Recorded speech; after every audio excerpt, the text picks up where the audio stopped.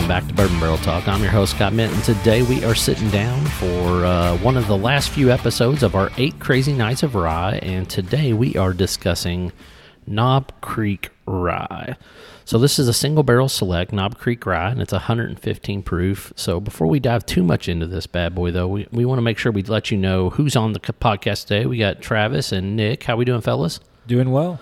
Awesome. Good. And we also want to let you know that today's episode of Bourbon Barrel Talk is sponsored by Matt Wagner with Oxenus Partners Wealth Management. Matt specializes in strategic, financial, and investment planning. I've personally worked with Matt for numerous years and appreciate his honest and straightforward approach. He and his team have personally helped me and others that I know with all of our investing needs. Oxenus currently has 2 locations, one in downtown Jeffersonville, the other in the heart of St. Matthews. For a no-obligation consultation, please call Matt at 502-432-1401. So 8 Crazy Nights of Rye. We are diving in on a Knob Creek single barrel. This one, I believe, was a Cox's pick, if I remember correctly. It says BWI number 1 honey barrel, but it's a Fred Noe, so this is an old school. It's got the placard. Matter of fact, I think a few episodes ago we were talking about these, and we were talking about the actual bourbons, not the actual ryes. But Nick, what do we know about these? Yeah, definitely the older one with the plastic placard. That's one of the hallmark signs. I don't know what year officially they switched over, but I know recently they just started the paper ones. But at 115 proof, Knob Creek, kind of looking forward to this. I haven't had this in a good while. So yeah, and if I remember correctly, I think these are in the 6 to 8 year range. Most of them are, so they are a little bit older. They've got a good color to them. I mean, if you by looking at it, for your rye and things to that nature. So and this is a pick, right? This is a pick. Yep. Like I said, I'm pretty sure this was a Cox's Evergreen pick, or what would have been before Cox's bought the place there off of Westport Road. What was that liquor store before Cox's bought it? Do you remember? I can't either. Anyway, that's where I bought this one. That was kind of one of my little honey holes I used to shop at all the time, and I bought it there. And this was the second bottle that I bought there of this particular pick, because I actually kind of enjoyed this one. So, but I'm kind of curious to see what you guys think and kind of go in from there. Travis, I know you were talking that you weren't super versed on the Knob Creek Ryes. Is it just because you're just not a big bean fan, or what? The ones that I had tasted previous to this were just kind of aggressive and hot and a little bit of a mess. This one is definitely still hot. It's big. It's clearly a rye. It's hanging. It makes its presence known for sure, but I actually really like it. I did not expect to like it. It's a little complex. It's very well put together. Got some good sweetness. It's very viscous. Hangs. It lingers. It gives you your kind of typical bourbon type notes. That sweetness, kind of brown sugar stuff, but also the big kind of typical rye notes there. I like it. I was prepared to not like this, so I bought this one for the nose. Like whenever the first time I tried it and I pulled it open and I smelled it, like it's got a really really welcoming nose to it, especially for a rye, because a lot of times you get a little bit of heat and burn even on the nose with a rye. Yeah, you do pick up some of that extra spice, like on the back of the palate. It does have a nice longer finish. Yeah. The nose does not prepare you for the palate. Yeah, and I think part of that's the 115 proof, right? I mean, when you get these things in their barrel picks and their single barrels, and I know they water all of them down to that 115 level, but or at least blend them to that point. But with it being a single barrel, they would have brought it back down to that. It definitely gives it something unique. The one thing that this has mint on it, and I don't typically like a mint on a rye, but this one I've always enjoyed, and I think it's because it gives me more of that spearmint, not peppermint. And it's not intense, though. It's just a compliment. Yeah, 100%. It's like a chewing gum. That's what I said, like spearmint, double mint gum. That's where I was, like Wrigley's double mint gum. That's where I was picking up. Does you still get that sweetness with the gum? It's not overbearing. But I do. I just love the nose on this. It doesn't have front, when I sip it, I don't get it. But again, that palate, I mean, it kind of just goes up like a roller coaster, and then it kind of comes down, which is nice. Yeah, there's not much on the entry. You're right. Yeah. But once you swallow it, it's all over you. Yeah, this is definitely a mid to back to finish palate finisher. Like the rye really hits in that mid part all the way back into the back of your throat. But it still isn't it's not collar burn. It's not getting all the way down to the collar. I mean, it's got a good finish. It's just for a little hotter. For 115 proof, it's I don't think it necessarily drinks like 115 proof. No. I don't get that super burn. I don't get a lot of it on the nose where it's just like, I have to take a step back and revisit it, let it air out a little bit, but not a bad pour. Yeah. Do you know how long they've been making these Knob Creek Ryes? I don't. I mean, I can go back to the old trusty Google. The old Google. Because it seems like 5 years probably. 17, 18, somewhere in there. Is that when they started releasing them, like 17, 18? I'm just guessing. Seems like it was a little earlier than that. But you probably know better than I do, Travis. I mean, honestly, I just remember buying this probably about 2 to 3 years ago. And if they were already releasing, 6 to 8 year product, I got to believe they were probably releasing them probably in, 2012, something like that. But No, they weren't back that far. that far? Not the picks, no. All right. Google. I know. He's going at it. I love it. Nick, that's usually your job, Nick. What do you do, man? I know. Travis took Well, over. I did a pick in one of our local groups, and I'm trying to find that. I'm not Googling it. Oh, you're not Googling. You're looking to see when you did your pick, huh? So I can maintain my Because we did one of the first Googliness. ones. Googliness.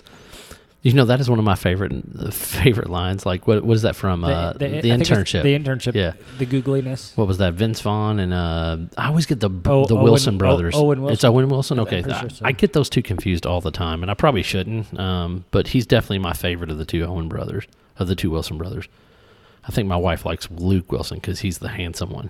So we got ours in 2018, March of 18. So they started them maybe mid to late 17. Do you know if they had this? Yeah, that would be one of the older ones. Okay, so probably 16, 17. You're thinking at the I think at the it's very 17 because earliest. we did it right after it started, and we got it in March of 18. Gotcha. It was the Frosty Bunghole. The Frosty Bun. What? That's It was like 22 Okay. degrees that day when we picked it. So it looks like 2015 is kind of when they dropped the rye. So I'd probably say a year or two after that. So that puts it right in line. Yeah. with Oh, that. that 100% puts it So right in I'm line seeing where he was at. I'm seeing an early one in 2015. Okay. So they've been doing these for 6 or 7 years then, basically. I'll tell you what, like I said, this is one of the ones that I like to keep on my shelf. I like to have it around. I like to especially make cocktails out of this one because it holds up. Like you get there's enough spice to it. You can definitely put it out there. You can put it with old fashioned. I actually like making whiskey sours with it. I could definitely see see this. that. I could definitely see this as your cocktail one. I mean, it has that higher proof Yep. that I expect with the cocktail. Yep. All for it. But I do. I love this with a whiskey sour. I would typically throw that in there, get a little lime juice and an egg white, and shake the shit out of it and go from there, man. It's a pretty solid way to make that. So. And if you've seen the Booker's Rye out there and you're envious of it and not going to spend the money, here's the little brother. So go for it. I swear to God, for a second there, I thought you said Booger's Rye. And I'm like, what is he saying? I got my Kentucky drawl going on. Got your Kentucky drawl going on. Says the boy from California. That's right. Booker's Rye is what he said, folks. So that's me being, I guess, childlike and infant-like because I thought he said booger. Yep. So, yeah, you're right. This is definitely the little brother in that situation of the Bookers. But like I said, I still think this is just a good, solid drinker, something that, people are going to want. They're easy to find, which is one of the other reasons why I love these things. They're not super hard to find. Retail's like $60. Yeah, $56.99 to $59.99 I think is pretty standard, even for a store pick. I mean, I think that's about where they land at, so.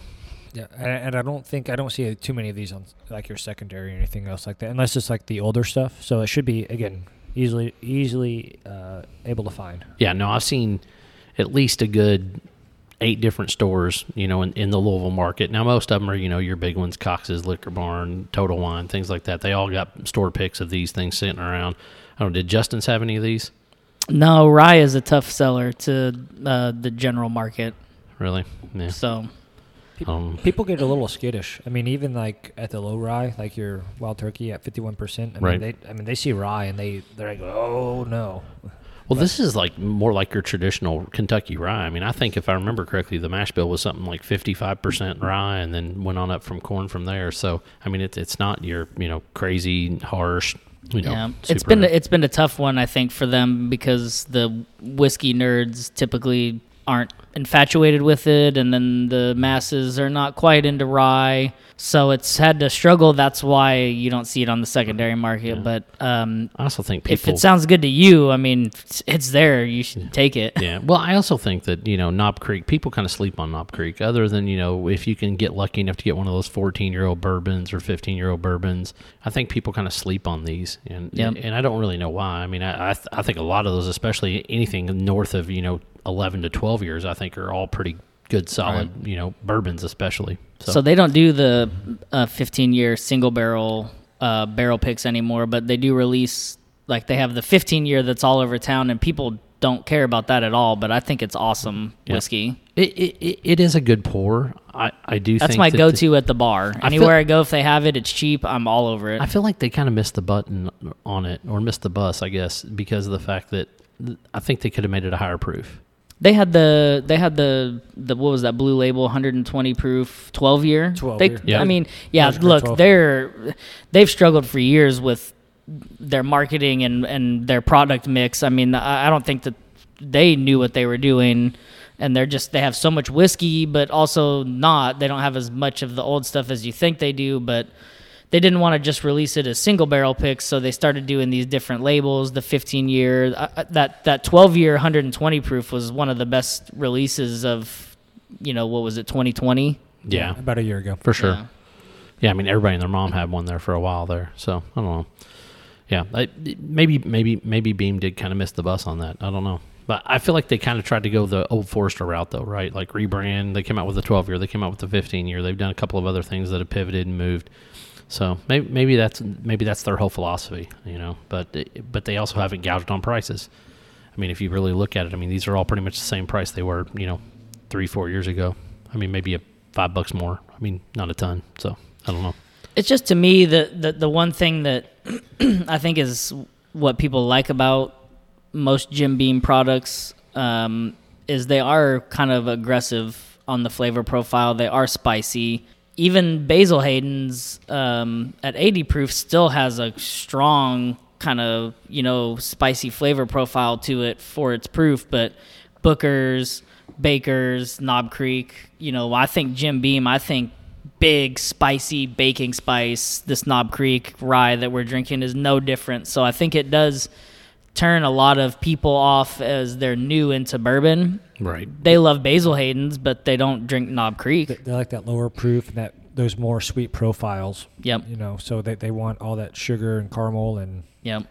What is it, sweet and nice or sweet and everything nice? I forget how that line goes, but that's sugar and spice and everything nice. Yeah, just minus the spice, I guess. Yeah, so blands. They want the pretty figurines on top. Absolutely. So, well, I think, like we said, we've got to rate these bad boys and throw them out there. So for me, this is I'm going to go 7.5. I was going to go 7. Yeah, I think I'm right there with you. There was something else I tasted that I would rate a little lower, and pretty much everything else a little bit above that. So I'm right there with you guys. 7.5. This is it's fine to me. It's good quality whiskey.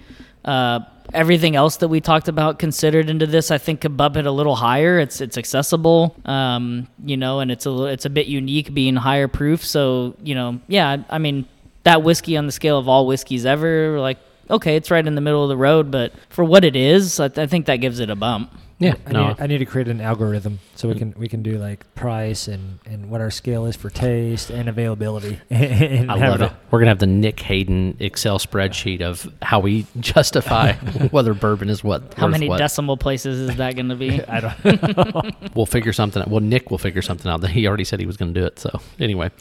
Well, all right. I think that's enough for this episode. If you want to get a Knob Creek, we definitely say, hey, go get it. Like I said, I think they're great with cocktails and go from there. So if you want to find us at Bourbon Barrel Talk, you can. You can find us on Facebook, Instagram, Twitter.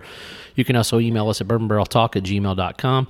Like we've been talking about with Travis since he's been here just about the entire series we've been running here. If you want to talk to him or have any questions, or if you want to get a tasting or things like that, you can hit him up at teachbourbon.com. And he'll be more than glad to hook you up in that situation. Don't forget to hit the subscribe button. As always, this is Scott, Nick, and Travis signing off. Peace.